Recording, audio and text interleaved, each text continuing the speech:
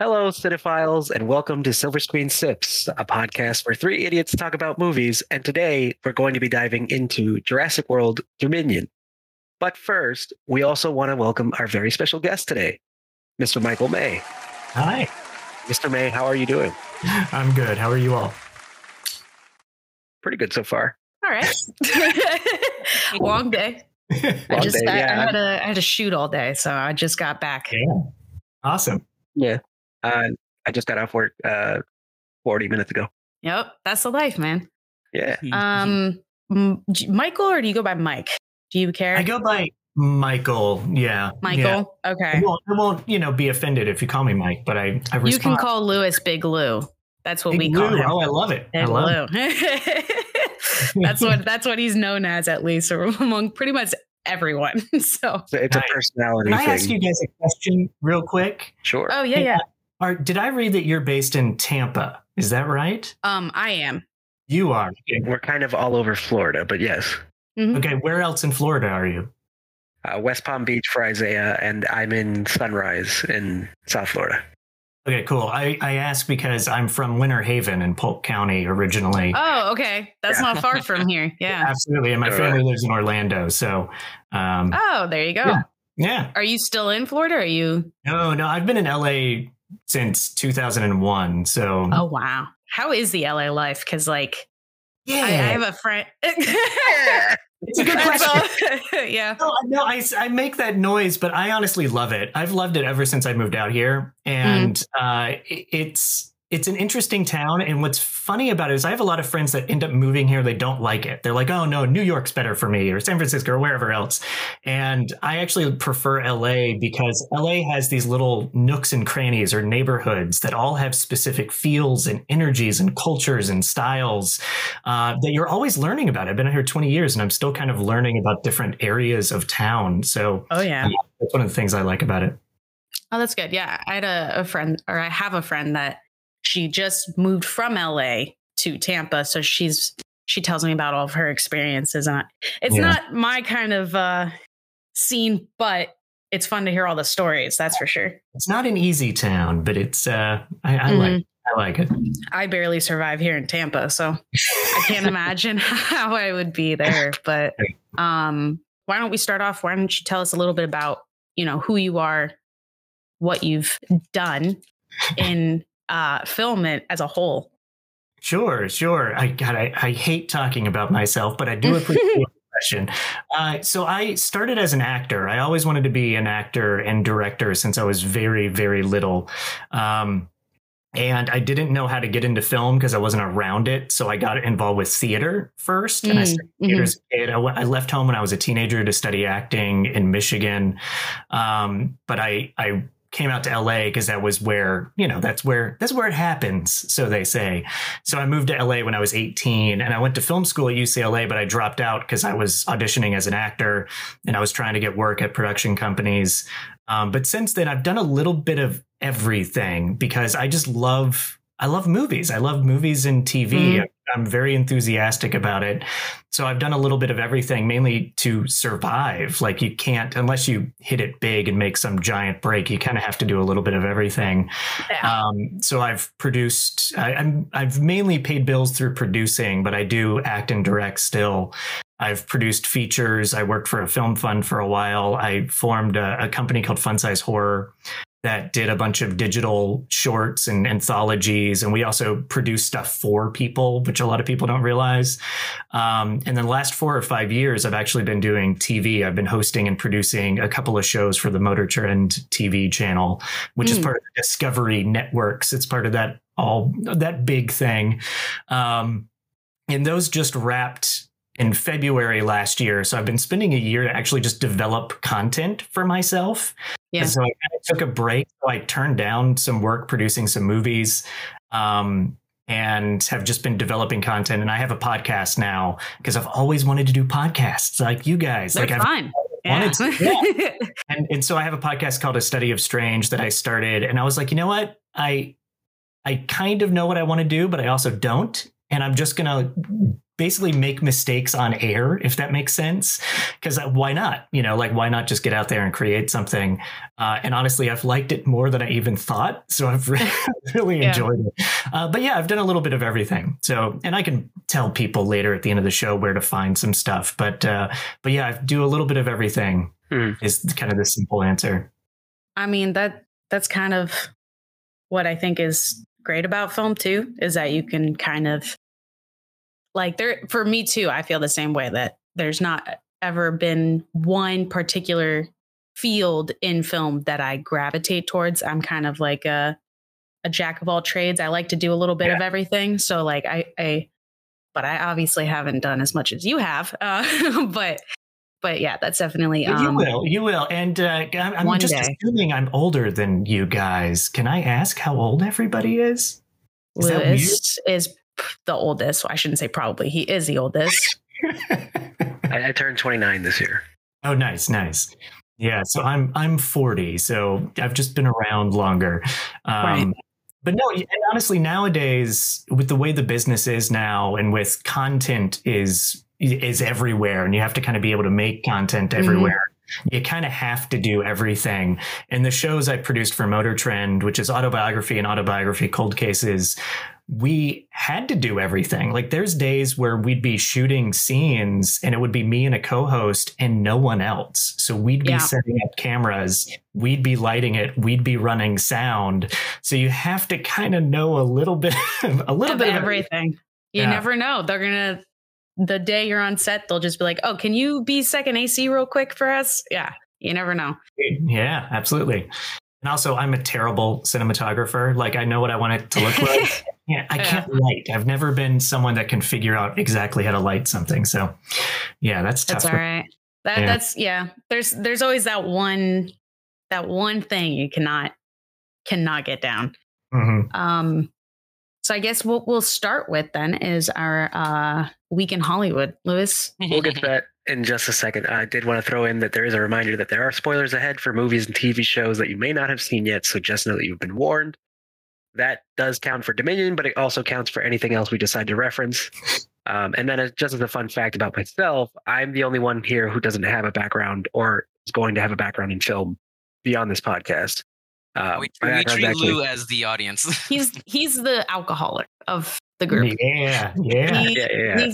He's the one that he brings kind of, and it's interesting too, because since we've started the podcast, there's so many things that we've mentioned that I can just tell, kind of go over, or like he has more of a medical, scientifical view on things. So we'll say a term that has a completely different meaning to him. Mm-hmm. And it's like, what was it? The other episode was biopic. And you're like, no, that's biopic. And I was like, no. Those are two completely different things here. Yeah. Yeah. So he's the odd man out here. I love it. It's great. So make him feel use as much jargon as you can. But anyway, we're going to go ahead and start with everyone's favorite segment, This Week in Hollywood. Beth, you can take it away for us. I can. I thought. Sorry, Isaiah. No. I'm sorry. It's Isaiah. As your resident, I'm gonna say award show person, because everybody knows how I feel about the Oscars and such. Oh yeah. Well, it's the Golden Globes. Really? No, I didn't know that. Yeah, we had a Oscar party one year. It was sadly like one of the worst Oscars. I don't remember which one it was, but it was oh my god, it was the one. Not the last year, but the year before that. Yeah, it was it was the one when like not the Will Smith one, because that one was memorable. Oh, yeah. It was the Chadwick Boseman. Was it the Moonlight? No. No. It was right. It was the year. It was the one. Oh gosh, it's the one with Chadwick Boseman where they moved the best actor category to the end. And then they were like, oh, by the way, he didn't win. Then everybody's like, what the hell? Yeah, that was rough. Anyway, so the 80th Golden Globes Awards have just happened this past week. And if you haven't watched it, here's some of the official winners for their categories. Best Motion Picture Drama, The Fabelmans, goes to Steven Spielberg, obviously. Yes. Best Motion Picture for Musical and Comedy, I'm going to butcher this name, The Banshees of Inisherin, I believe. I don't know. I'm not Irish. It's good. Yeah. Yeah. For Best Picture Animation is Guillermo del Toro's Pinocchio. Another winner. Yeah, I haven't seen it. My mom was very excited to see Pinocchio because I highly recommend watching it. It was really good. Best TV series drama, House of the Dragon. I didn't see that one coming. Yeah. And we have a best actor in a TV drama is Kevin Costner for Yellowstone. Best actress in TV drama is Zendaya for Euphoria. Yeah. Top tier. And if you'd like to see the full list of winners, you can check the link in our Discord server on the News Sources channel. We'll have all the links there. Yeah, I read through that list and none of them were surprising, honestly. Especially Zendaya. I was expecting Zendaya to win. And I'm hoping next year there'll be The Last of Us will be on here. We need to talk about that later. Have you seen The Last of Us? I have not. I will watch it though. So yes. Yeah. Please do. It was really good. I won't spoil it, but it's one of my favorite. It's literally like my favorite video game of all time. So I was so excited to see it. It's a pretty incredible game. I got really nervous because it's, I think, the only video game I've ever seen where like the cutscenes are more impressive than the game. I think too, like to kind of, I guess, piggyback off that, because it can be a standalone movie, basically. Like you could eliminate all of the gameplay and it would be its own thing. And I think that's not the only reason, but I think that's a huge factor as to why it's a good adaptation, because a lot of video game adaptations, it's like Halo, where it's kind of like, well, that's more of a shooter game than a story driven. But we don't talk about the Halo TV show. We don't talk about that. It does not exist. That's blacklisted on this podcast. There is definitely like story to Halo, but it's just not featured as a prominent thing. I would say at all in the TV show. No, I'm not talking about the TV show. I'm talking about the game. Yeah, it's not a prominent part of the game itself. But we've also been, collectively shitting on the idea that they want to keep making other video game movies or shows like Borderlands, like God of War, Ragnarok, so on and so forth. But that's a whole other, I think, conversation. That's a whole episode in its own. Yeah, basically. Just video game adaptations. Anyways, Lewis. Yeah, Lewis, go ahead. Go back to we got derailed there. Derailed number one. That tends to happen a lot on the podcast. It's official. An Amy Winehouse biopic is coming with the spew of iconic musician biopics such as the latest Elvis, along with I Want to Dance with Somebody, Rocket Man, Bohemian Rhapsody, and more. It's no surprise that the famed British star deserved a film of her own. The film has been titled Back to Black, after Winehouse's second album and hit song of the same name. Production is about to begin, so we can expect to see it on the screen in late 2023 or even early 2024. Wow, I didn't know. Do they say what production companies or talent or directors or actors or anybody, do they give any? Yes, they did cast the actress. I forget her name. Hold on. I can find it in 2 seconds with the help of Google. I'm really excited for it though, because I after I found out about it, I got stuck watching all of her documentaries. Let me see. Her name is, I'm probably going to butcher it too, watch. Sam Taylor Johnson, screenwriter Matt Greenhall, and then actress is Marissa Abela as Amy Winehouse. Yes. I don't know any of them. I probably do. I mean, meaning their work, but I just... That might mean it's going to be good if it's no one we've really heard of, you know? Yeah, hopefully. People come out into the industry and start swinging and be like, I directed that one. And they're like, holy shit. Yeah, I just read an article. This is from, Elle.com. Mm-hmm. It says the movie's going to focus on Winehouse's vibrant years living in London in the early aughts and her intense journey to fame. I think that means the drugs.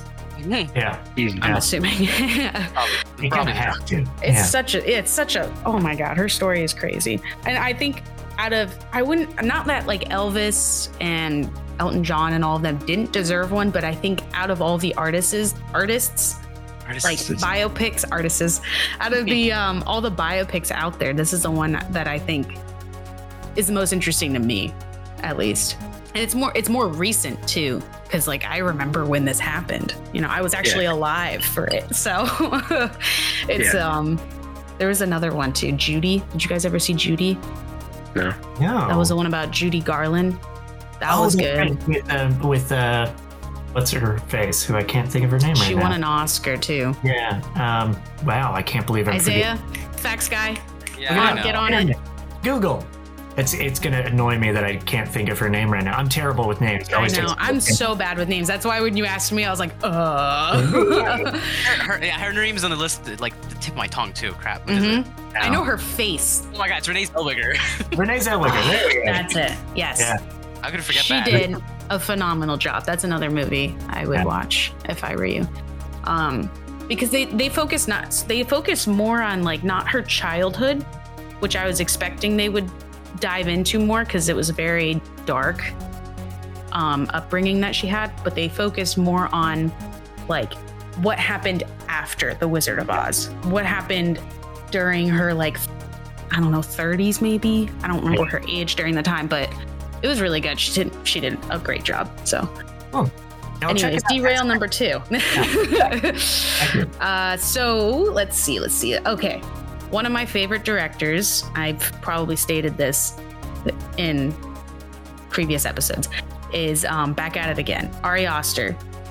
He has released a trailer for his new A24 film, Beau is Afraid. With his masterpieces in the past of Hereditary and Midsommar, there are a lot of high hopes amongst fans for his new psychological drama starring the one and only Joaquin Phoenix. Since it is an A24 film, it isn't entirely known like what the full plot of the story is, since there's always something more hidden. But after seeing the trailer, I can't be anything but excited for the film, and it's expected to hit theaters April 21st of this year, so I will be in the movie theater that day. And I think there's another movie coming out that day too. What, on the 21st?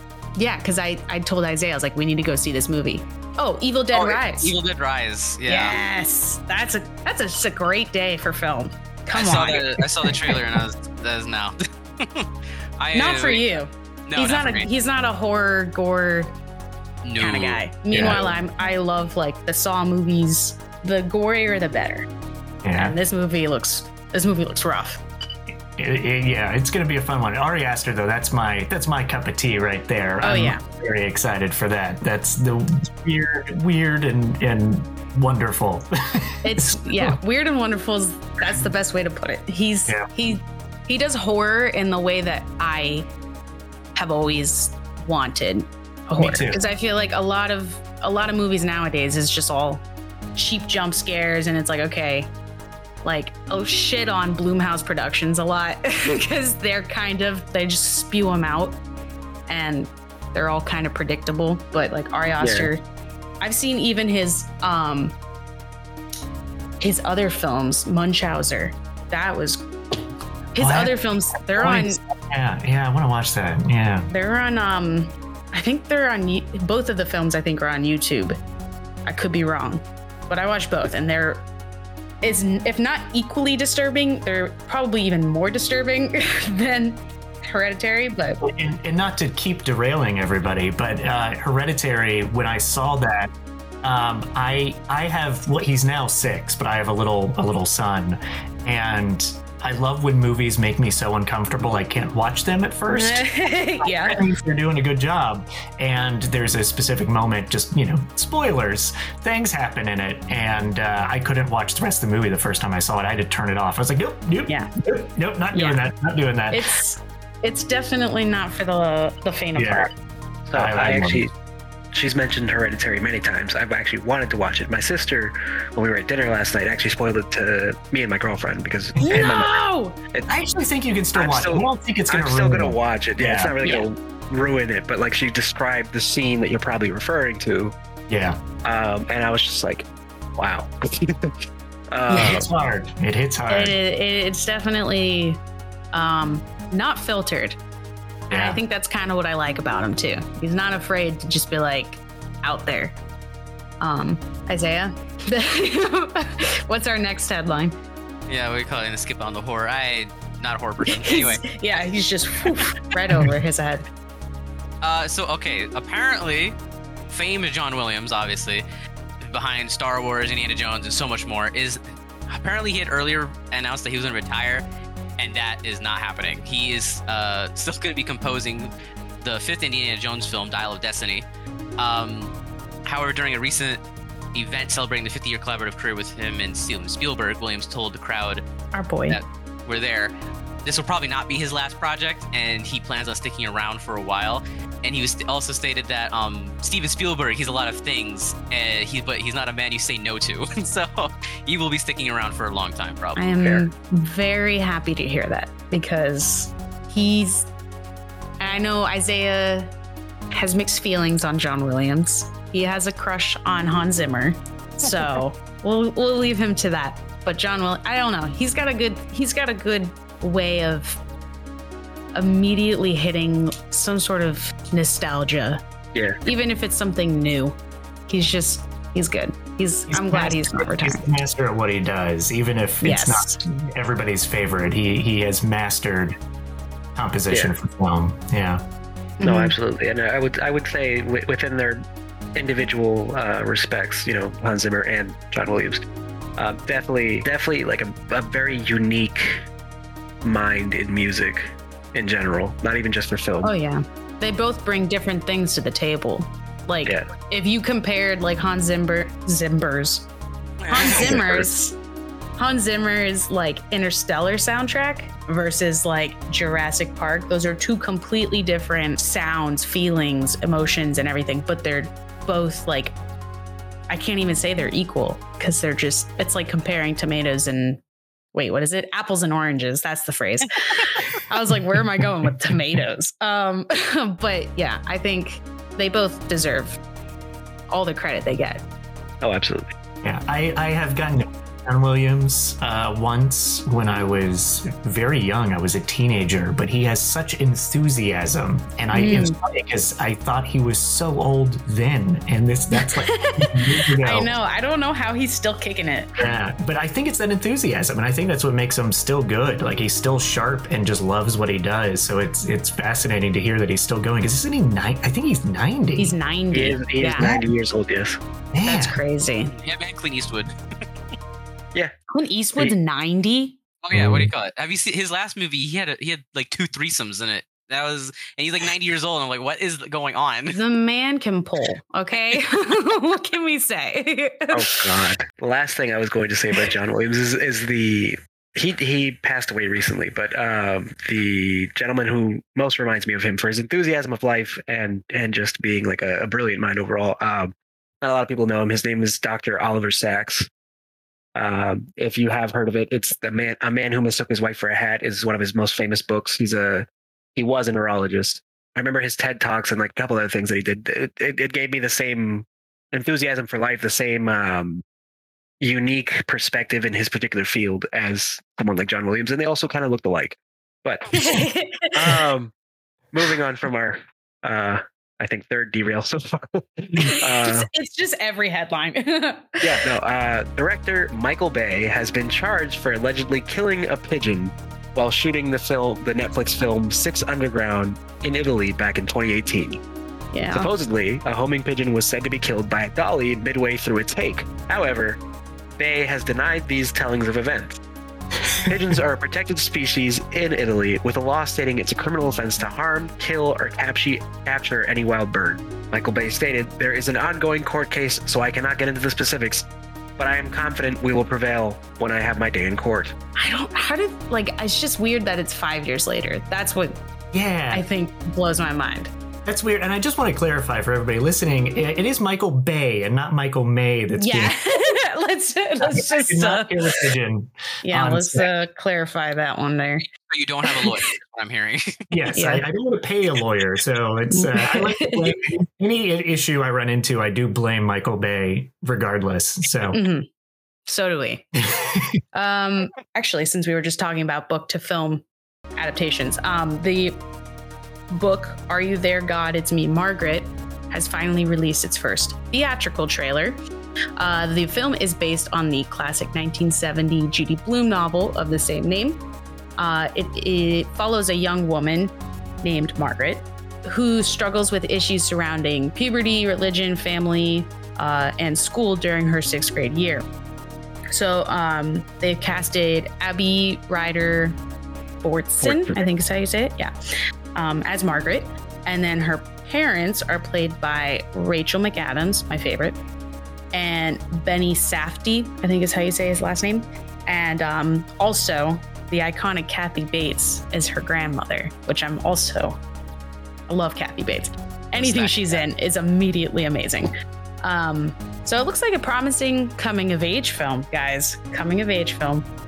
And it'll premiere April 28th, 2023. So that's another one. Look at that. It's like a week after the other two.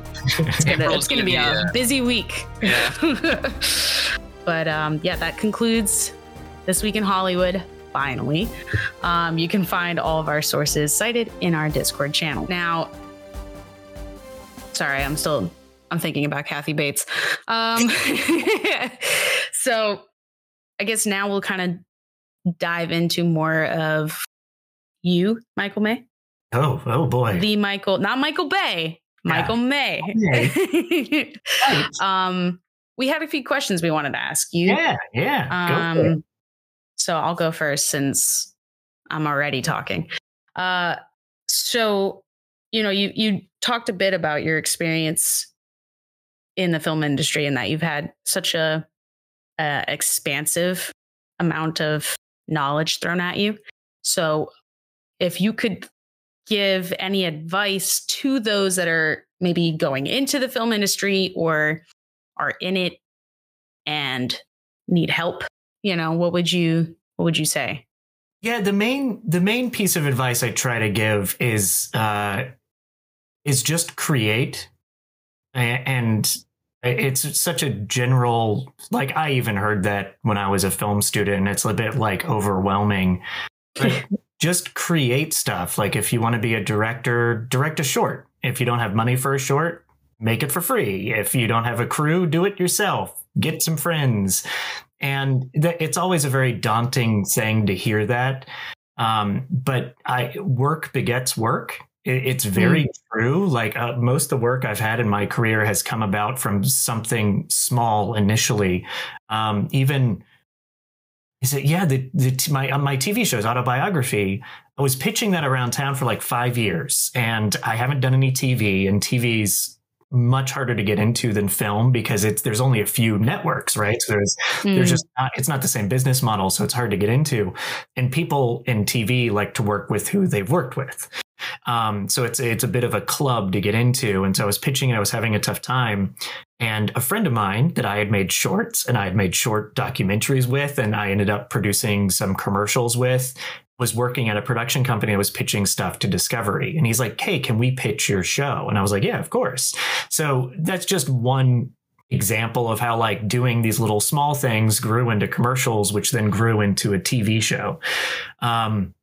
I have a movie that I produced called Ghost of the Ozarks, which came out about a year ago. And that team that I produced that with, I've worked with for 7 or 8 years. And I started as an actor in one of their shorts that had no budget. And it was just like, oh, this seems fun to do. And that's how I met them. And then here it is 7 or 8 years later, and I've worked on a handful of projects with them. And they're just lovely, amazing people that it's like, I don't care what they're doing. I will do anything they want with them. So it's just create work. And even like my podcast, right now it's just me and it's small, but it is growing. And I'm doing it just to practice things, get better at it, test out some ideas. And my secret with that is it was initially a TV show idea that I was pitching. And I was like, hey, let me create some buzz around it by turning it into a podcast first. It's just try to create stuff, whatever you want to do. And nowadays content can be anything. It can be short videos. It can be YouTube things. It can be, a series on TikTok. It doesn't matter. Just create work because you will meet people and you'll hone your craft. And also you'll make mistakes. Mistakes are important. Yeah.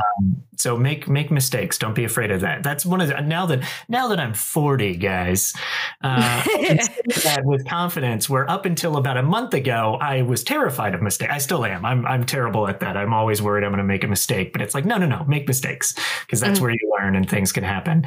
So I feel like I went on a tangent there, but my main thing is just create and find people that also want to create stuff. That's where Fun Size Horror, when we did that, we did a ton of work with Fun Size Horror, and it started with just a group of friends being like, hey, we're tired of people rejecting our movies. Let's just make some shorts together. And that's how it started. And then it became a business. So, yeah, just make stuff, guys. Just make stuff. That's pretty great way to sum it up. I guess the best way I could say it. It kind of is just like, yeah, don't stop being creative. Yeah, absolutely. Yeah. Isaiah, I think, had a question as well. Yes. So I was looking through your work on IMDb of all your stuff that you've made and producing, and I noticed that you seem to produce a lot of work with like darker tones. So I was wondering, is there like a thing that you're just attracted to, like the macabre or something like that? So I've always loved. I grew up watching horror movies, and I was born in 82. So I was like, as a young kid, it was the VHS, go to Blockbuster, rent Friday the 13th and whatever else. And I had an older brother who was renting these scary movies. And so I kind of grew up watching scary movies. And, but I wasn't like I'm not like one of those hardcore horror fans. I do appreciate it. But I've always been interested in kind of darker stuff like Ari Aster that we were talking about earlier, just weird and dark. I definitely am a bit drawn to, and not so much like the typical horror stuff, but I've produced a lot of horror mainly because I kind of fell into that world through the Fun Size Horror production company that we had. So that's where a lot of that came from. And but I do love mystery. I would say I like, if someone were to compare, like, would you rather watch some new horror film from Blumhouse, or would you watch an old episode of Columbo? I'm going to pick Columbo, if that makes sense. Like, I love mystery. I love solving mystery. I love psychological thrillers is a good way to sort of pinpoint a genre more than just horror. But yeah, a lot of the work I've done is just because I had a company that was doing that kind of stuff, if that makes sense. And so those are a lot of the people I know. Yeah. Does that answer that question? Yes, it does. Okay. I just want to ask real quick. Have you seen Glass Onion or like Knives Out? Oh, yeah. Yeah. As soon as you said mystery, I was like, those are pretty good mysteries. It's funny. And this will teach you something about Hollywood, too, because everybody's an idiot. Everybody, including me, is an idiot in Hollywood. I was working for a film fund like 10 years ago. So my job was essentially to try to find projects that they should invest in. And I would go to like Sundance or Cannes and all these like markets and festivals to meet people. And I would meet sales agents that are like, hey, we want to do like a thriller. And I'd be great. What about like a murder mystery? And they're like, no one buys it. Old women watch murder mysteries. No one cares about murder. And it takes one hit like Knives Out, and now everybody's doing murder mysteries. And I'm like, guys, I've been wanting to make murder mysteries my whole career. Everybody thought I was an idiot, and now finally they're doing it again, because murder mysteries was a bigger thing in like the 60s and 70s. But I feel like it's a genre that it will never die. So like, put some money into it, people. I love it. Yeah, I saw the original Clue. And it was when I saw Knives Out, that's all I could really think about was like, it was like movie. I love Clue. Yeah. There's another one I want to reference because everybody's forgotten about it. There's a movie very similar to Clue called Murder by Death in the 1970s. And oh God, now this is where I'm terrible with names. Neil Simon. Neil Simon, the famous playwright, wrote it, and it stars Peter Falk from Columbo and Maggie Smith and a million other famous people. And it's a comedy. It's like a spoof of murder mysteries, and it's very funny. It's not as good as Clue, but it is very funny. I love Maggie Smith. Yeah. This comes from a place of, I was in the service industry for about 7 years. Thankfully, I'm out. But more so, do you have a particular story that stands out, or like a favorite story of yours from your experiences in the industry that you like to share with people? Ooh, that is a good question. I don't know if I do. Not to be boring. No crazy actors, worst day on set kind of thing, like everything that could go wrong. Yeah. How do I tell? I don't know if I can say names. I did have on the first feature I produced called Killing Zelda Sparks. We were shooting in Canada, and I definitely had the worst day of my life at that point one day. And I can't tell specifics because it does involve name actors. But essentially we had an actor that misunderstood something in a contract and threatened to quit. And I basically we were in the middle of the shoot. It's like that would have just completely shut down the movie and it would have never been finished. I about had a heart attack. We worked it out though, and it was fine. But that was a rough one. It's funny because I tend to say work with people you like more than work on the projects that you think will be successful, because you never know what's going to be successful. And so it's better to work with people that are good to work with, because this industry is full of people that are not fun to work with. There's just so many egos and everybody thinks they know everything, and they don't. No one knows everything.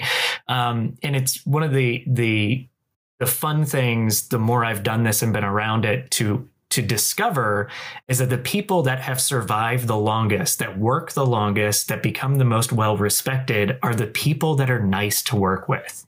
And there's all the horror stories of Hollywood that everybody hears. There's, Lindsay Lohan came to set drunk and on drugs. And, there's all these horror stories that everybody knows, but that's only 1% of everything that happens on set. Usually movie sets and TV sets, it's a working day and people are there to do a job and people are very professional. And the people that are not professional, some of them get famous, but then they'll quickly kind of die out. Like you'll see like the star rise and the star will drop. It's like the people that are actually good at what they do and work hard and are nice are the people that kind of make it through. I worked with a guy named Colin Fior, which it's a name that won't jump out, but everybody will recognize him. We shot for 24 hours with him. It was a snowstorm. And we were so nervous because he's a name and he's done a lot of Hollywood stuff. And he was so pleasant and so understanding the whole night. It was wonderful. And it's like, no wonder he works all the time. Goes to the Ozarks had Tim Blake Nelson. And he works on, with the Coen brothers, some of my heroes. And Tim Blake Nelson was like very professional, understood everything, wanted to rehearse, wanted to show up early. It's like, those are the amazing things to discover. And it's like, oh yeah, there's, this business, the people that make it are the ones that actually do that. So I know that doesn't answer your question specifically about crazy stories. I apologize about that. I guess it's a good thing though, right? That maybe. You don't feel like a crazy story. It's just hard to kind of think of right off the top of my head. Yeah. Oh yeah. No, I feel like your answer's better than like one singular story. And it also relates back to the same. I experienced basically the same thing. The service industry, completely different ball game as far as this is all stuff that's going to happen in that moment. It's going to matter that day, not tomorrow, and not months down the line. But definitely would agree with the sentiment of working with people you actually enjoy working with, and rather than staying at a restaurant or with a staff that could go wrong at any moment. Hey, it's mental health at the end of the day. It's like you gotta kind of enjoy what you're doing as best as you can. Obviously, you got to pay the bills and, you can't always control that. But you don't want to be in a terrible situation with terrible people. Yeah, absolutely. You talked about the actor in your first film. Yeah. With the whole contract thing. And that reminded me of when I directed a short film for school. Isaiah was there too. He knows the story I'm about to tell. My main actor decided after we had shot, I think was it our first or second day? It's like the second day. Yeah. Our second day. So we had already shot a decent amount. We had 4 days to film. And our second day in, and about halfway through the day, we find out that he was a SAG actor. Oh, yeah. Yeah. And we didn't have authority or we didn't get authorized and all this, all the legality behind it.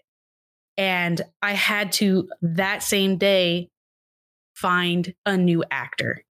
And we had to reshoot everything that same day. and it was crazy. And I probably would have, I mean, I did lose my marbles, but I probably would have lost more of my shit if I didn't have like, because it was, you know, it was a student film. So all my friends were there helping me and stuff. So like Isaiah calmed me down. I had like all my other friends were just like, okay, it's okay. We're going to find someone. Like, don't worry about it. And we did find someone and we were able to, I don't know how we pulled that shit off, but we did. So like, there's anything can go wrong, you know? Anything. And that's kind of normal. Like, I think I've even had the same thing happen to me years ago when I was a film student. I feel like I went through the same exact thing. So I always say it's not a day on set if there's not an issue. That's what I tell people producing is, because people are like, what do producers do? And I'm always like, well, it depends on the project. It depends on the project. Every producer's different. Sometimes there's specific roles you have to do. Yada, yada, going on a tangent. The point is producing is just putting out fires. That's all it is. You're just running around. And honestly, probably like the service industry. It's like you got to make sure the customers are happy. The hostess is fine. The reservations are, you know, like there's a million different things that go wrong in a day. And so it's just putting out those fires. With as little of commotion as possible. That's the ideal. Yeah. So I just finished my drink actually. So Lewis, do you have another one that I can make? So this next segment, we call it Big Lou's Big Brews. I tend to try and find a cocktail that relates to the movie somehow. And the Jurassic Park, Jurassic World, all the cocktails tended to have a similar theme of having this like green color to reference back to the Jello scene. Is this going to be green again? No, this is completely unrelated. Oh, thank God. I'm just mentioning this for his sake, but I tried to go a little different this time rather than looking for something that actually stuck to the theme and more just stuck to the theme of Dominion. We're going to talk about briefly the Old Dominion drink. Okay. I want to say this is basically paired with the Old Fashioned. You know, like this is the other drink you would go for. Okay.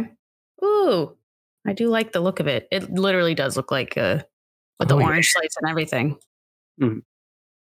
So it is called an Old Dominion. What it is you have, in this case, for this, since we're pulling it from the Virginia Rye Whiskey website, you tend to use any kind of rye whiskey, but in this case, we're going to have 2 ounces of Virginia Rye Whiskey, 1 teaspoon of honey, 3 dashes of bitters, the orange wedge to garnish, and ice, of course. In your shaker, what you're actually going to do, rather than shaking everything first, you're going to stir your rye, honey, and bitters together until your honey is dissolved. Then you're going to add ice, shake, and strain it out into a fresh glass. And then you're going to serve it over ice with a squeeze of orange. So you're going to have that orange wedge on the rim for people to do for flavor as they like. Some people may just sip it straight. We're going to keep it a short and sweet one since it is a short and sweet drink.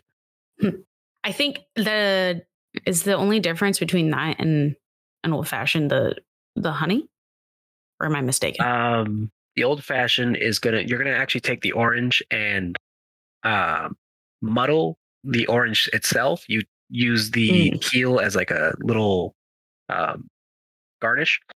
And you have a maraschino cherry, and rather than honey, you have simple syrup. See, I don't make the drinks. I just drink the drinks. I was briefly a bartender before I left the service industry. And even before that, I just had a fascination with mixology. But yeah, I'm going to personally give it a 4 out of 5. I don't know about Isaiah and Beth. And we could even have Michael chime in if he'd like to. I can't rate it because I haven't had it and I'm not going to have one tonight, but I would assume I will give that a 4 out of 5 as well. Sounds good. Most of us have not had this. So we're basically without having drink it. Okay. We pure judgment in this podcast. Pure judgment. Yeah. Pure judgment based on the ingredients and the appearance. Yeah, no, honestly, I think I would do 4 out of 5. I would drink this in a heartbeat. That looks I definitely want to try one. Oh yeah. Yeah, it's definitely like a sipping drink. Mm-hmm. Isaiah? I would do a 4 out of 5 too, because I like honey and I like sweet drinks. I'm it's ironic. gonna say it's whiskey. You're not a whiskey guy. Yes, but I do like a Four Horsemen, so yeah, he does. Have you had a Four Horsemen before? Michael. No, I haven't. What is that? It is the worst thing ever to exist. It will like strip a car battery like level of acid. Okay. It's terrible. So now that we've gotten our exaggerations in, a Four Horsemen, the traditional recipe that I know is Johnny Walker, Jim Beam, Jameson, and Jack Daniels. Some bars will swap one of them out for Jose Cuervo. I don't know why they throw tequila in there with 3 whiskeys, but it's just a shot. It's 3/4 of an ounce of each is a normal recipe standard, and you just take the shot at a bar. It's something that actually my good friend Beth's partner loves to have. We used to have them all the time, and we introduced these two to them, and they hated it. They're not really whiskey people like we are, but Isaiah loves it. It's just so, it's too much. It is a lot. I love whiskey. Like that's what I just had for a drink. I love to drink whiskey, but 4 whiskeys in one is just, it's a little too much. At my age, that's an instant headache. I can't. Absolutely. Oh yeah, that's the whole point of it. That's we're out having fun for the night drink. You know, that's my I need to. Okay, we're gonna get lit. All right, I need to get started with something so I can at least get a little tipsy. Let me get an Uber. I need to forget what happened today. Yeah. Let's go. Yeah, that's something Beth would have had at the end of that shooting day where the actor was gone. Yes. I think I would give that also then. Actually, I'm going to give it a 5 out of 5 because there's nothing about it. Yeah. Well, I mean, there's nothing about it that doesn't sound good, I guess. It's just whiskey with honey and an orange, which is like perfect. Yeah. I mean, the only reason I say 4 rather than a straight up 5, I'm just not that partial to rye whiskeys. I remember what the flavor's like. But otherwise, I would say it's a pretty dang good drink. And since we're talking about drinks, we're going to have Beth take it away for a moment with a message from our sponsor. Yes. I was like, what am I doing here? Oh, yes, I can talk about our sponsor. We would like to take a moment to thank our sponsor, Shaker and Spoon.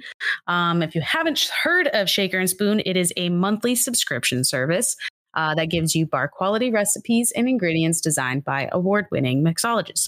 So if you'd like your very own subscription, then you can head over to shakerandspoon.com and use our promo code SIPS10 to get $10 off your first subscription. Again, that's promo code SIPS10, SIPS 10 to get $10 off. Now, this is my favorite part. Well, I might be a little biased. We're going to play a fun... Yeah, it's my segment. We're going to play a fun little game. So, Michael, I never tell the guys what we're doing ahead of time. I usually throw them for a loop. So, nice. I change it up every time. We did D&D, a D&D segment. In the earlier episodes of this season, we've done trivia. Sometimes I just ask them questions, but today we're doing trivia. I thought that would be fun because now we have a new competitor. So, it's just, it's more dinosaur trivia, which we did in the last episode, but I found better questions. They're a little more fun. So basically I'm going to ask the question. You're going to buzz in. Whoever I hear first on my end, I will let you answer. If you get it wrong, the other person gets the chance to steal. And the first person to 2, I think, wins. There's going to be 4 or 3 questions total. And then if you guys all get one right, I have a tiebreaker. So we'll start off with an easy question first. So you can just say beep or whatever noise you want to make. Usually I throw in a funny soundbite over it that has to do with Jurassic World. I have no idea what I'll do for Jurassic World, but we'll find out. So, okay. So your first question is, and there are going to be multiple answers.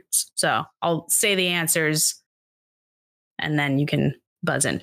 So first question is, what does the word dinosaur mean? Is it A, outcast vermin, B, horrible bird, or C, terrible lizard? Blah, blah. I don't know the noise. That was great. I definitely heard Michael first. Loop that over everybody's. Yeah, that sounds good. That's going to be the buzzing noise for everyone. It's the terrible lizard. Correct. All right. Look at that, man.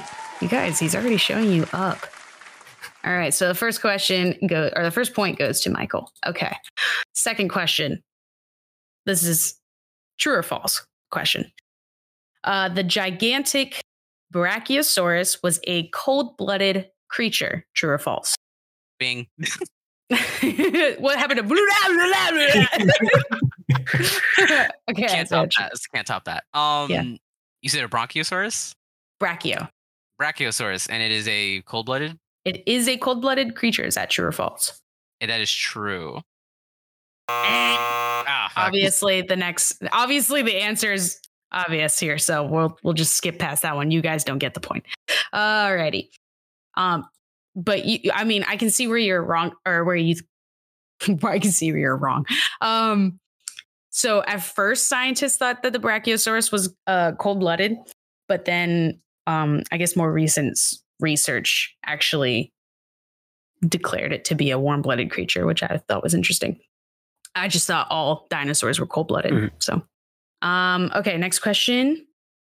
The Stegosaurus. I know, Isaiah. Sorry, we have this running joke. It's stupid. Okay, so the Stegosaurus was around 30 feet long and 14 feet tall. All right, so what was the size of its brain? So is it A, the size of a ping pong ball, B, the size of a lime, or C, the size of a bike wheel? Buzz. You've got a lot of good buzz sounds you can use. I'm going to say lime. Damn. Okay, that's correct. Is that correct? Yeah, that's a lime. Well, no one else was diving in. I had to guess. Yeah, that was I made that one tricky. That one, I had the correct answer, and then the other two I made up. I was thinking like I threw you guys off. Yeah, I was gonna go, if I had done it, I was gonna go with bike wheel and be like, that can't be right.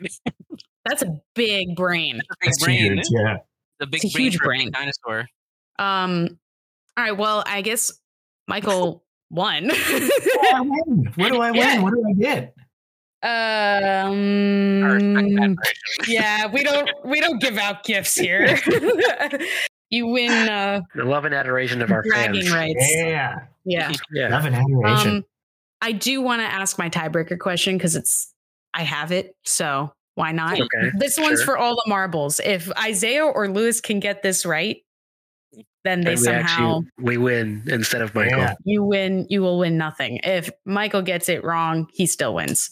Yeah. So, Michael, you have you can answer right away if you want. All right. Which of these is not a dinosaur? Is it A, pterodactyl, B, megalosaurus, or C, apatosaurus? Lewis. A pterodactyl. Oh, Lewis is correct. Pterodactyls are not dinosaurs. They are a group of flying reptiles. Yes. So there were no flying dinosaurs, technically. It was and then even in the films, they refer to them as pterosaurs. But all right. Well, Michael, you technically win, but Lewis, you get a pity point. I'm the guest. Your guests always get, Yeah, they always get. They win. Yeah. Oh, exactly. Man. Well, thank you that was fun. That was good. That was entertaining, yes. I was not expecting you to just nail it right away like that. Sweep the board. Yeah, that and the buzz noise was also. That was You're welcome. Yes. You can use that in future episodes. Great. Can't wait. From now on until the end of time, that will be the buzzer noise. Fair. So now that we've finished Beth's question, we have another quick message from a new sponsor. If you enjoy listening to movie-related podcasts like ours, you're going to love Michael Blake Green Approved. It's a brand new podcast hosted by actor, comedian, and radio personality Michael Blake Green. With a new episode out every Tuesday, Michael talks about what it's like to be a working actor, shares hilarious stories, and promotes his upcoming comedy shows. He released a sci-fi short film recently called Anti-Artificial, which is available for streaming on YouTube.com. You can also find the Michael Blake Green approved podcast on YouTube or on the TuneIn app. We definitely recommend that you go give him a listen. Now, this is the fun one. As much as I like my segment, this is the fun part. This is the nitty gritty. This is where we get to learn things. Learn things about the stuff behind the scenes, the great stuff. Yeah. This is Dominion. I know, like the last episode, we didn't have a lot of facts because there was not a lot to be said. I mean, have you seen the title of our last episode? There was not a lot to be said. Yeah. But this one, I did try to go deeper because it is the ending of like the entire franchise, technically, of 6 movies. So I tried to go a little deeper for this one. So I ended up finding like an hour-long documentary and a bunch of other DVD extras and stuff like that about this movie specifically. This is why he's our research guy. Yes. So we're going to start off with, and Beth will like this one because she always talks about the CGI and all the movies.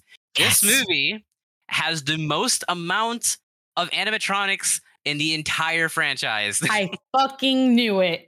Okay. I'm good. That's good. I'm happy with that.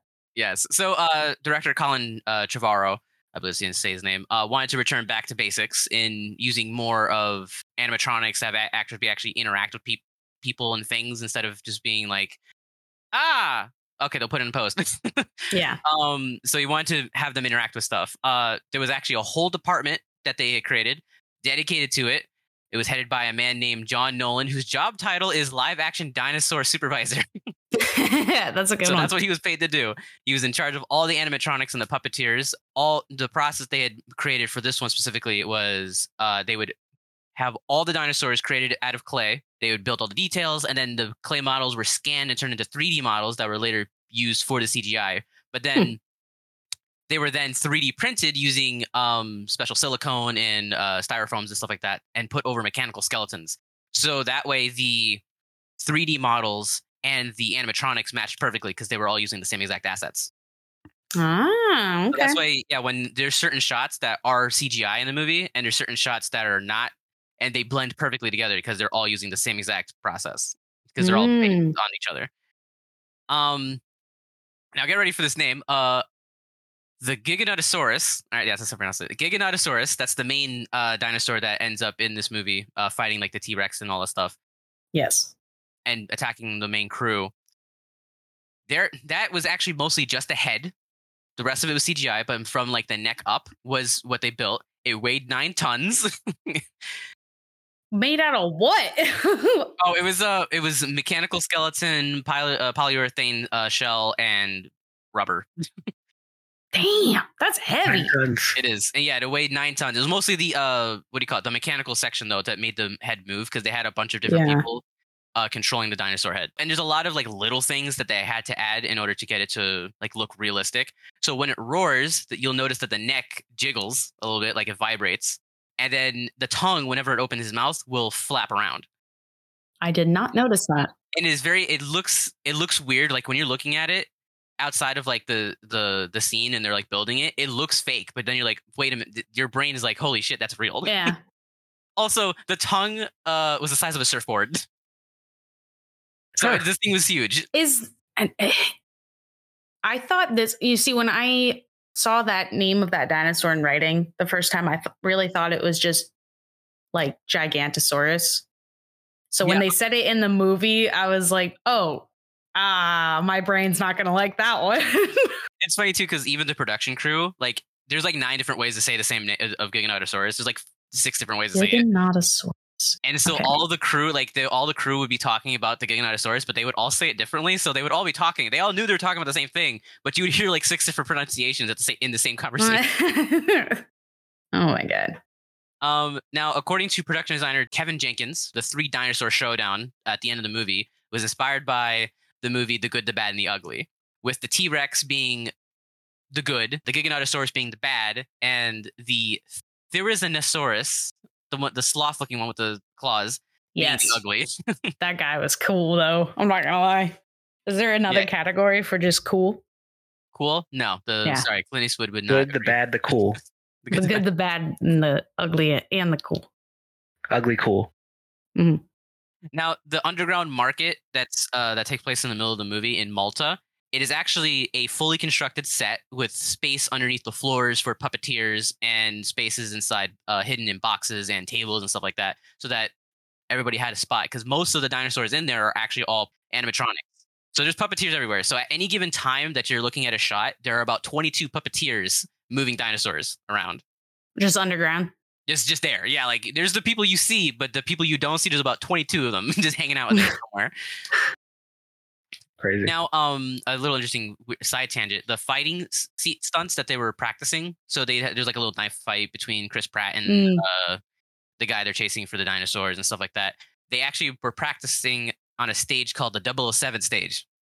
So they filmed. I guess they did it where because it's all taking place in Pinewood Studios in London. So a lot of James Bond stuff is there too. Now, the reason why that's interesting, well, you'll find out at the end of the episode. Okay, continue. Now, for the chase scenes on the motorcycle that Chris Pratt runs through Malta with, they had a film camera attached to a motorcycle called a covert film bike, and we'll have it in our Discord for you guys to see it. So this first picture I'm going to send is actually the one used in. Oh, this is like the one they used in. Okay. Yes. So this is actually them on set using it.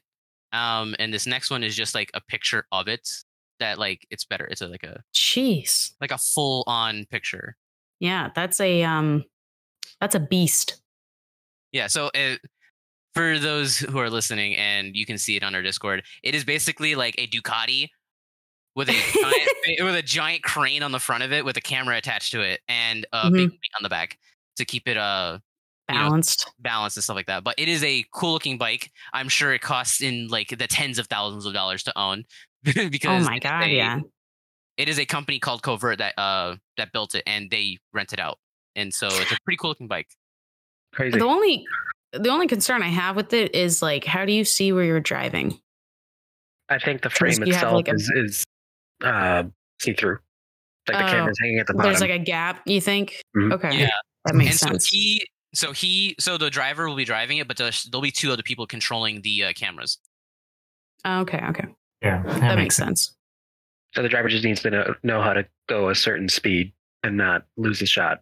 Break like a $20,000 camera attached to a like $50,000 bike. Yeah. More than that. Guaranteed. Oh yeah. No, if it was Ducati, it was definitely more than that. I'm not sure if it is a Ducati. Yeah, the bike alone, the camera alone is probably triple whatever the bike is. Probably. Depending on, I can't tell what that one is. That almost looks like a red in that photo. Yeah, it does. The second one. Yeah, the second one I think is the red. What's interesting to me, and maybe I'm wrong, but it doesn't look like there's any stabilization on that rig. You know what I mean? Like to keep it a steady The only place I can see where it might be is right above where the camera is. Yeah, that's what I was thinking. That squarish thing with the little star design looking thing on it, but that's about it. It can't be much though, but maybe that's on purpose. Maybe they didn't want super smooth, I guess. Yeah. It's true. It could also be the piping part itself. Oh, you're right. Yeah. Because it probably adjusts depending on kind of like almost like how a car would work with that would be my guess. Every time I think of a gimbal, I think of like, in the videos of the owls where they move their bodies, but the head stays. Yeah. So yeah, I would love to drive this bike. That's my entire life right there in that picture. That's my life's worth right there. My gosh, that's expensive. Now for our next fact, we have the Dimetrodon. I believe that's how you pronounce that. So they're the alligator-like dinosaurs that were in the amber mines that Sam Neill they were going through. Now, I'm gonna explain this, and it's not gonna do it justice because it looks way funnier if you look up behind the scenes of someone in this suit, because it is hilarious. But basically, there is a puppeteer actually in the suit, crawling on all fours, controlling the arms and the legs and such. And then there on the back of it, is like this weird seat, and there's a guy sitting in it with a camera. So he's sitting on the back, attached to the base. So this guy's on all fours, and then on top of his back is this giant seat where the tail would be, with a dude sitting in it, who is in charge of the mechanical rig that moves like the head and the face and all that stuff. And then there's 3 other puppeteers who are working on the eyes, nose, and mouth that are not attached to it, and they have little remote controls standing in the back. So it takes about 4 people to run the Dimitron or the Dimitrodon. They don't make it easy. They do not. Dimitrodon, I think is That sounds scientific. I think it's that one. Scientific. And now, so Chris Pratt in an Instagram video stated, and I quote, and this is very Chris Pratt. "Well, nobody asked me, but I'll tell you right now. I took the Raptor training clicker, my knife, my boots, the pants, the vest, my Isla Nublar ID, and a Raptor tooth from the set." So he stole all that. I mean, if I were him, I think I would too. I would try to take as little or not as little, as much as I could without being noticed. Now, Sam Neill revealed during this movie that he had actually found the original boots from the original movie that he kicked the dinosaurs with. So he stole that. Oh my God. And then Laura Dern revealed that she, from the original, actually... so in the movie, you'll notice she wears a ring. And it's the ring that Sam Neill gave her in one of the previous movies. And the only reason they actually had it is because she stole it from the first movie. And she's wearing it for the last 25 years. That's funny. Nice little hidden Easter egg.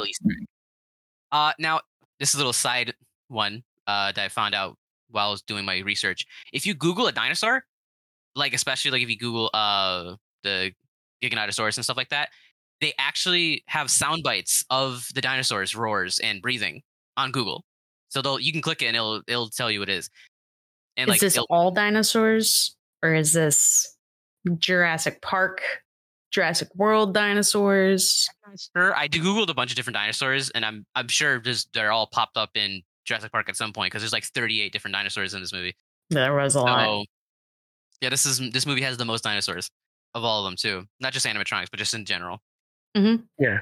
Now, our final fact for this is that this movie, it took them 96 days to film. That doesn't include editing, but it took them 96 days to film. A crew of 850 people. It includes 38 dinosaurs, 8 sound stages, filming in 3 different countries, 2 production units, and a 1-year delay from a pandemic. And all that, they still made this movie. And all of that, and it's still exists. And those are all of our facts for today. Good job. Thank you, Isaiah. Yeah. Fantastic, as always. And now, I'm excited. Excited? I'm excited to hear everyone's opinion on this one, because the last one went so well, you know? Yeah, the last one was so great. What did you think? Actually, let me ask you, what did you think of Fallen Kingdom? You know, in like a nice, like, yeah, buttoned up. Most succinct way I can say what I thought about it is I don't remember much about it, because great. Yeah. Just try to forget it, if anything. Yeah. Mm-hmm. Yeah. There was a lot with that one that I actually, spoiler, I liked this one more than that one, I think, which is not saying a lot. Yeah, no, I would say the bar is really low there.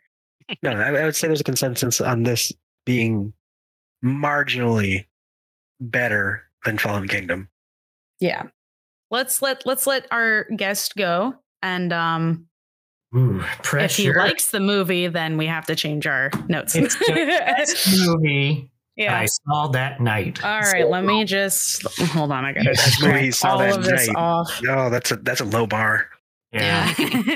It's funny because I don't actually like to say movies are terrible, because it's really hard to make a movie, and there's so much that goes into it, especially like studio movies. You're getting notes from 1 million people. It's tough to do. Oh yeah.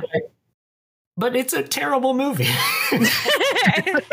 And Yeah. Honestly, the more I was kind of thinking about it, like the night I watched it, and I was like, why do I not like the Jurassic World movies as a whole, and specifically with Dominion as well? And to me, it comes down to tone. You know, I think a good movie, a good filmmaker can establish a world right away. There's a world, there's rules, there's tone. Tone is a big part of establishing the world.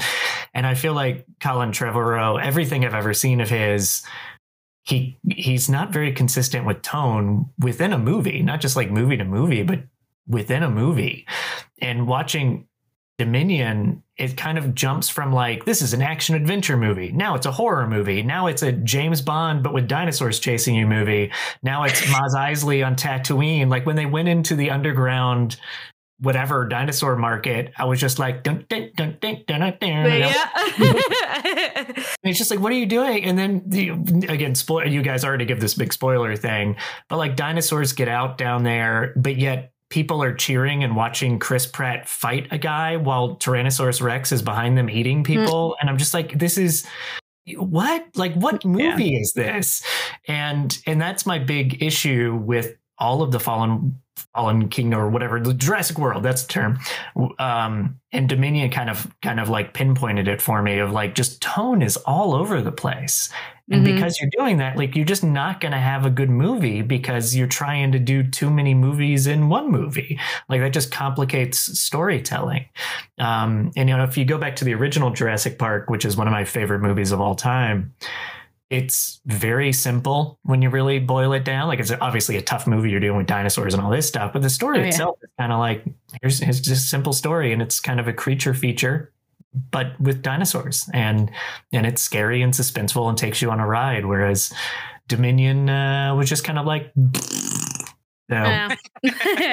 I wish I could sound more intelligent about it, but that's it. No, like, I mean, that was pretty well put. And you actually took literal notes from my page because I have word for word, I wrote down, is this a James Bond movie or is this a dinosaur movie? Yep. Yeah, absolutely. When you mentioned the James Bond studio earlier and you're like, that'll come back. I was like, I wonder if she thought James Bond with this too. Like there's definitely James Bond. I did, for sure. That's a Letterboxd review says the same exact thing. Okay, so it's just a general consensus, I guess. No, it's absolutely a consensus. The other thing I would have referred to rather than James Bond, I might have said Mission Impossible for that scene where they're being chased by the raptors. Mm-hmm. But I would say, well, actually, Michael, did you have out of 5? What would you rate it? 1. All right, so that's what we did on our last episode. So. Yeah.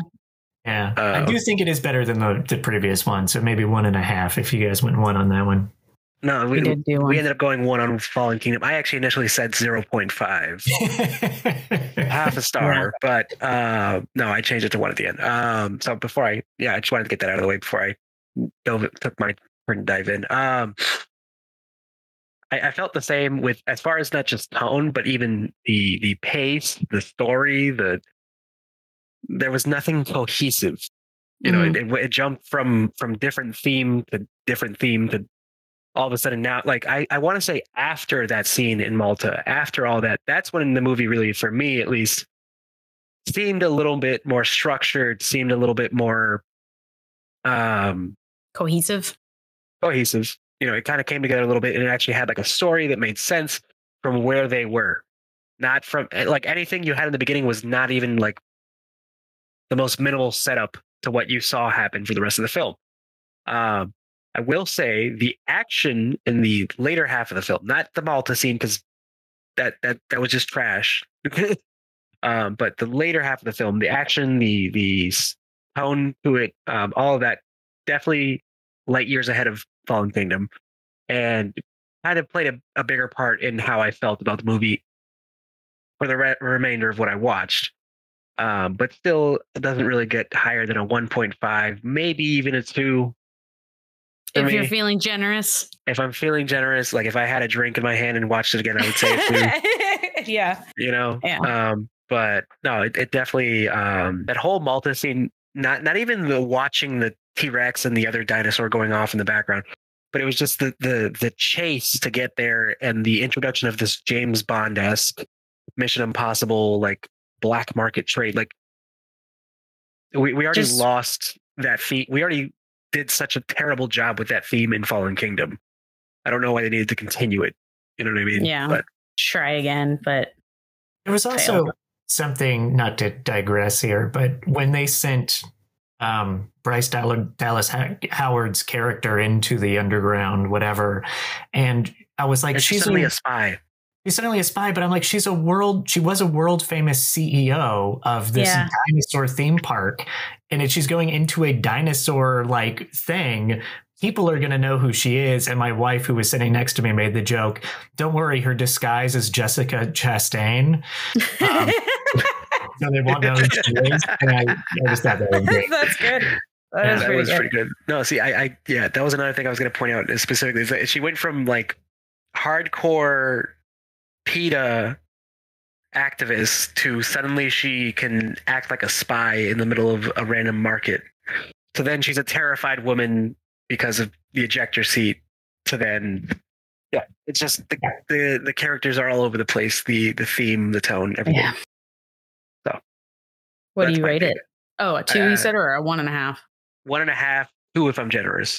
Okay. 2 if you've had a drink. 2 if I'm drunk. 2 if I've had a couple drinks. Couple. Oh wow. All right. Well, I do agree with everything you guys have said so far. It is, especially during the Malta scene, everybody's like, "This is James Bond. What is happening here?" And then, I do agree with Lou that after that point, that's when the movie actually starts. Like, okay, if they had started from this point, or like had a different opening scene and then gone from here, then it would make more sense. But the whole the fact that Justice Smith works for the CIA now. This girl, what do you call it? The guy from the first movie, he worked for French intelligence. Like, okay, is everybody just getting promoted to intelligence agencies now? What's happening? What do you think of your? What do you think of your character? We say he looks like Justice Smith. I don't. Oh, yeah. Is it Justice Smith? Is that the guy's name? The actor? The actor's name is Justice Smith. I cannot if you tell you what his name is in this movie, but Franklin Webb. Why? Why do you know that? Because I don't know. That's the one thing of knowledge I have in my brain today. It's Franklin Webb is Isaiah. So I did have an issue with them continuing this whole Maisie plot of being like, she's part dinosaur or whatever the hell they're going with. And now everybody wants her again. They want Blue too, so we kidnapped the kid. I was like, okay, so we're continuing this plot line. I think we all universally agreed that plot line was terrible and not the thing to focus on. But of course they decided to do that. So then, of course, she's now a rebellious child. Yeah, I had the same thought. I was like, of course, she's a teenager now. She's all moody. The entirety of the plan is looking for you right now, right? And you still are like, I'm not going to listen to you. I'm just going to go do what I want in town and all this stuff. Even the most sensible child, if being rebellious, sure, would have some sense of being like, yeah, maybe I should take a little more precautions so I don't get kidnapped, which is exactly what happens. So, but whatever. Nobody ever listens to anybody else in this movie, and it always drives me mad. Everybody's like, it's so funny because it'll be like, don't move or don't go there. The next scene, they're there or they moved, and it's every single time until at the very end of the movie. Mm-hmm. And also when the dinosaurs start chasing everybody, they just didn't shoot. They just didn't shoot the dinosaurs. The dinosaurs are there, and the enormous amount of time for the lady to be like, okay, get all these guys. Let me point these laser pointers at everybody. But they know the dinosaurs are there to kill them, but they don't do anything. They don't shoot at them. They don't do anything. They let them get information. They let them do their thing, and then they start running away like they can outrun a velociraptor. I was like, this is so stupid. The idea that even on a motorcycle, Owen managed to outrun them was. The plot is I feel like the plot kind of regurgitated a little bit of the previous. Regurgitated. That's a good term for it. Yeah, because it's just the same plot again of another company coming and doing things they shouldn't do. They're making another sanctuary for the dinosaurs, and it turns out that's not true. This has happened the 4th time. Yeah. I do think it's. Now, I don't know if anybody else noticed. I kind of missed the fact that Dodgson, the main guy, the CEO, he's the dude from the first movie who gave the Barbasol can. I did not know that. I didn't realize that either. Oh, yeah. During my research, got old. He got real old. It's because it's not the same actor. That's why I was confused. Oh, how are we supposed to? Okay. So they were trying to. And then I remembered when Nedry was like, "We got Dodgen's here, and see, nobody cares." I was like, "Oh, right, it's the same guy." But yeah, it's not the same actor. That's why I was kind of confused. I was like, "Why did I keep on referencing the Barbasol can to this dude?" And then yeah, that did not click. I don't feel like it clicked with a lot of people, so a lot of people were kind of confused on that, and they probably could have done a better job of connecting the two. Yeah. Which, by the way, how did he get it back from Jurassic Park and out of everything on the planet? I don't know. It's been like 25 years, covered in mud. It's in the middle of nowhere. It's been blown up. Yeah. It's just like Star Wars, where somehow Palpatine returned. Somehow the Barbasol returned. Yeah. But yeah, that's all my notes. And so I gave it a 2 out of 5 because I do enjoy this movie. I do think I do like it better more than the first one. I do think this one's a bit of an adventure. They kind of did return to the roots. They did back with animatronics. They did come back with the original trilogy people, which I thought was going to be a cash grab, but they did introduce them and include them in a meaningful way that it wasn't just, "Hey guys, look back, we have them. Come see the movie, come buy a ticket," kind of thing. So I can appreciate that. I feel like Goldblum's inclusion was forced. But it was in this one, yes. In the previous ones, not so much because he was actually like a part of the story. But yeah, this one I felt like he was just kind of there in certain scenes until like towards the end. I felt like he actually had a role. Yeah. So I think the first 2 acts are kind of not good, but the third act is pretty good, and that's what kind of makes it. And that's where the action adventure part, where the actual Jurassic Park stuff comes back, and you're like, okay. So that's why we all are kind of on that page. You could skip the first or 2/3 of the movie and then enjoy the rest. I don't think any of us watched the extended edition, which is like 2.5 hours, 2 hours and 45 minutes, something like that, which is apparently the true version of the movie. That's fair. Isaiah confirmed it. I had a feeling that there were more animatronics in this film, and I was right, which I did like because I am a sucker for, practical effects. I have mentioned this many times. There's just something about actually seeing people interact with something and not interact with something digitally that just makes movies 1,000 times better. So that was one of the things that I was happy to see. And then I also wanted to talk about there is one particular scene that I think should have been the tone for the whole film, or maybe not the entire film, but at least felt like out of everything, it was the one scene done right. And you guys can tell me if I'm wrong. The scene where Claire gets ejected from the airplane and she's stuck in her seat, and the whatever bird one, what was it called? Something Brachiosaurus, I think it's the cool ugly. Yes. He shows up.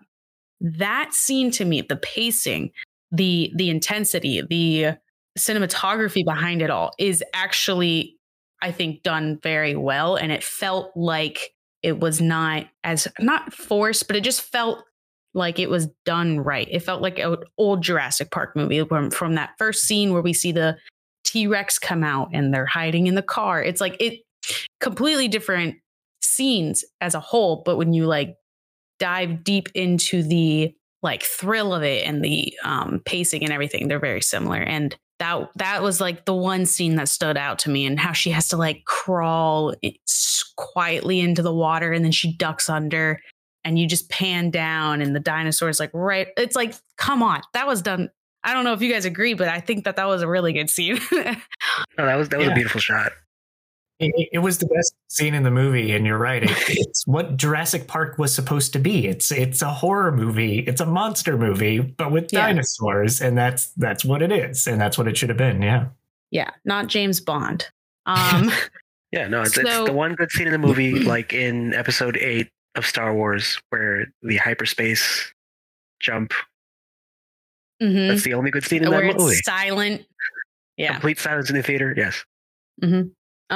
And actually, now that you mentioned Star Wars, I'm going to use, I guess, Star Wars as a comparison or as an analogy here quite a few times, because I feel like it's a good, specifically The Last Jedi, which Isaiah and Lewis know my opinion on The Last Jedi.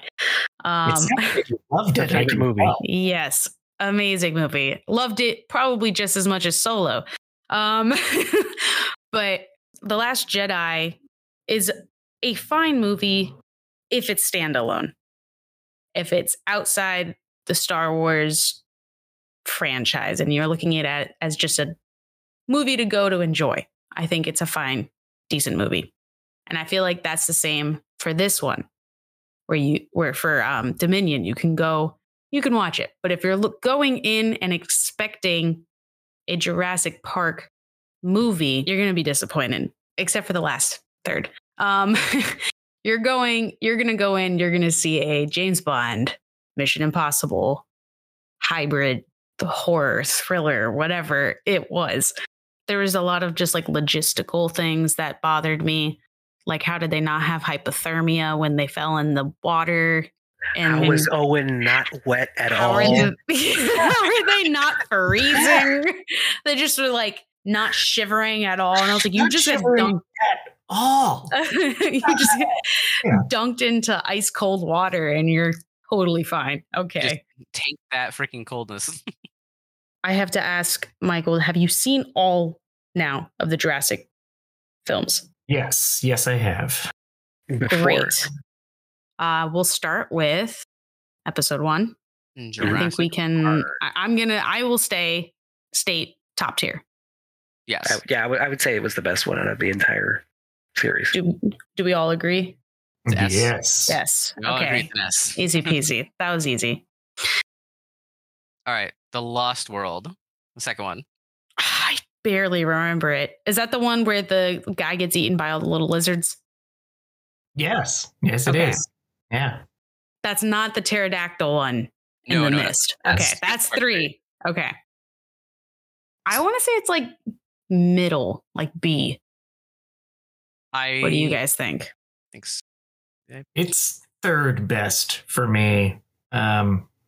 And it's a terrible movie, so it feels weird to say that. But Yeah. Spielberg, But it's not the worst. No, not at all. But Spielberg even admitted, he's like, I made that movie just to make money. But you can kind of tell that he's experimenting with stuff that you see later in Spielberg's career, where he has these long, complicated tracking shots with interesting blocking with actors and things in it. So I rate it third just because there's some scenes in that movie that I think are incredibly done from a directorial perspective. The movie itself is terrible, but because of those scenes, it's third best for me. Yeah. So about you? what do you guys think? I mean, I agree with that, actually. So like B tier, we would say? Yeah. Okay. Yeah. Look at so far so good. So far we're Jurassic Park 3. let's hear Michael's. So this is where I was like, I think you guys will disagree with me because I heard your episode on this one. I think it's the second best Jurassic Park movie. Really? Yeah. I rate all the newer ones worse than the 3 original ones. That's fair. The best. I would still put it in this kind of ranking. I would still put it as a B. I don't know if you guys do 2 movies on one together. No, we can. Yeah, we do. We've done that a few times. So you don't have to do that for me. I'm just a guest. You can do whatever you want. Oh, I'm totally in agreement with B. I know what our previous opinions were watching it, but like thinking back, like the second movie was Now that we've seen them all. thinking back, like the second Jurassic Park was the whole Ian Malcolm saving his girlfriend story or whatever, versus the third one is like bringing back original characters and it's like it's a different idea. So I would agree that it's probably a little bit slightly edges out number 2, but it's still a B. Yeah, I think a B as well. I just like the pterodactyl scene. So that's, I don't know what it is. She was waiting for 3 movies for that, just for that scene. I don't know why. All right, now we have the new trilogy, Jurassic World. I don't want to say A, but I also don't want to say B as well. I say A. I like A. But there's so many problems with it. There are so many problems. Also, how come like the kids are never discussed? They just don't exist after this film. Because we don't care about Karen, we care about Claire. Yeah, That's true. We don't care about the family that was about to get a divorce. yeah. So, Well, we can't. It's not better than S because it can't be above Jurassic Park or on the same tier because it's not. But I personally think it's a bit better than the other two.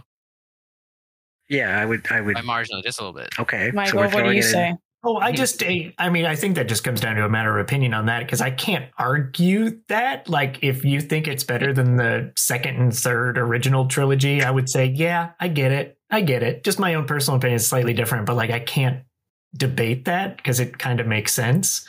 Yeah. D tier at the bottom. No, I think it's A's fine. Just so relaxed about it. I mean, Because I also agree. I don't want to admit that Jurassic World has anything good, but to revive a franchise, I have to give it that. Yeah. Or at least attempt. The Fallen Kingdom. Are we just gonna leave it in D tier? Yeah, we're just gonna leave it there. Oh, I thought we were going to throw it in F tier and put it even lower. Yeah. I think it definitely deserves D. D. Okay. And now Dominion. C. I would say C. Yeah, it's fill in that gap. All right, so then this is the official list we have. Number 1, Jurassic Park, the OG, the original, the best. Number 2 is Jurassic World, the first of the Jurassic World trilogy. Then tied in third place, we have, what are those? Jurassic Park 3 and The Lost World? Yeah. Okay. And then in fourth place, we have Dominion. And in fifth and final place, Fallen Kingdom.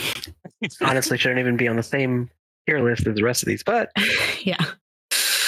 Well, I'll add another tier at the bottom, garbage. Yeah. We don't discuss it. That's it. Well, thank you, everyone. And thank you, Michael, for joining us on our season finale for season 7. It's a lot of fun.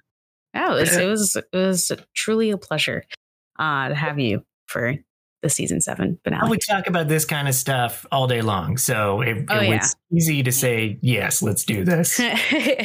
Now, if you have anything you want to plug, any socials or anything like that, you can go ahead and throw that in now. I'm not good at social, but I am trying to get better. So you can find me. I only use Instagram. I'm on Instagram. I think I'm Michael May Official, I think is what my name is. And my podcast is on there as well, which I run, which is At a Study of Strange. And I'll plug my podcast, A Study of Strange. I can't talk, but it's trying to talk on the podcast. But I'm really enjoying it, and I have some cool episodes coming out. Laura Moss, who's the director of a movie called Birth Rebirth that's premiering at Sundance this week, is on my next episode. And I've just been really enjoying it. So I like pushing that. But also a movie I produced called Ghosts of the Ozarks that came out maybe 6 months ago is on, I think, most of the streamers or like things. It's out there somewhere. I should have paid more attention before I came on a podcast. And 12 Hour Shift, which I also produced, is out on most streamers as well. I know it's on Hulu and stuff. And what else? Is there anything else? I think that's it for now. I'll stop with that. Yeah. Things out. Well, yeah, good. Definitely go check out his podcast for sure. Maybe we'll come on your show at some point. Yes. Yeah, no, I have a different guest. We can trash talk Fallen Kingdom or something. Gotta have a mystery. Yeah. We gotta find the mystery angle of it, and then we'll do that. Oh yeah, for sure. What happened to good writing?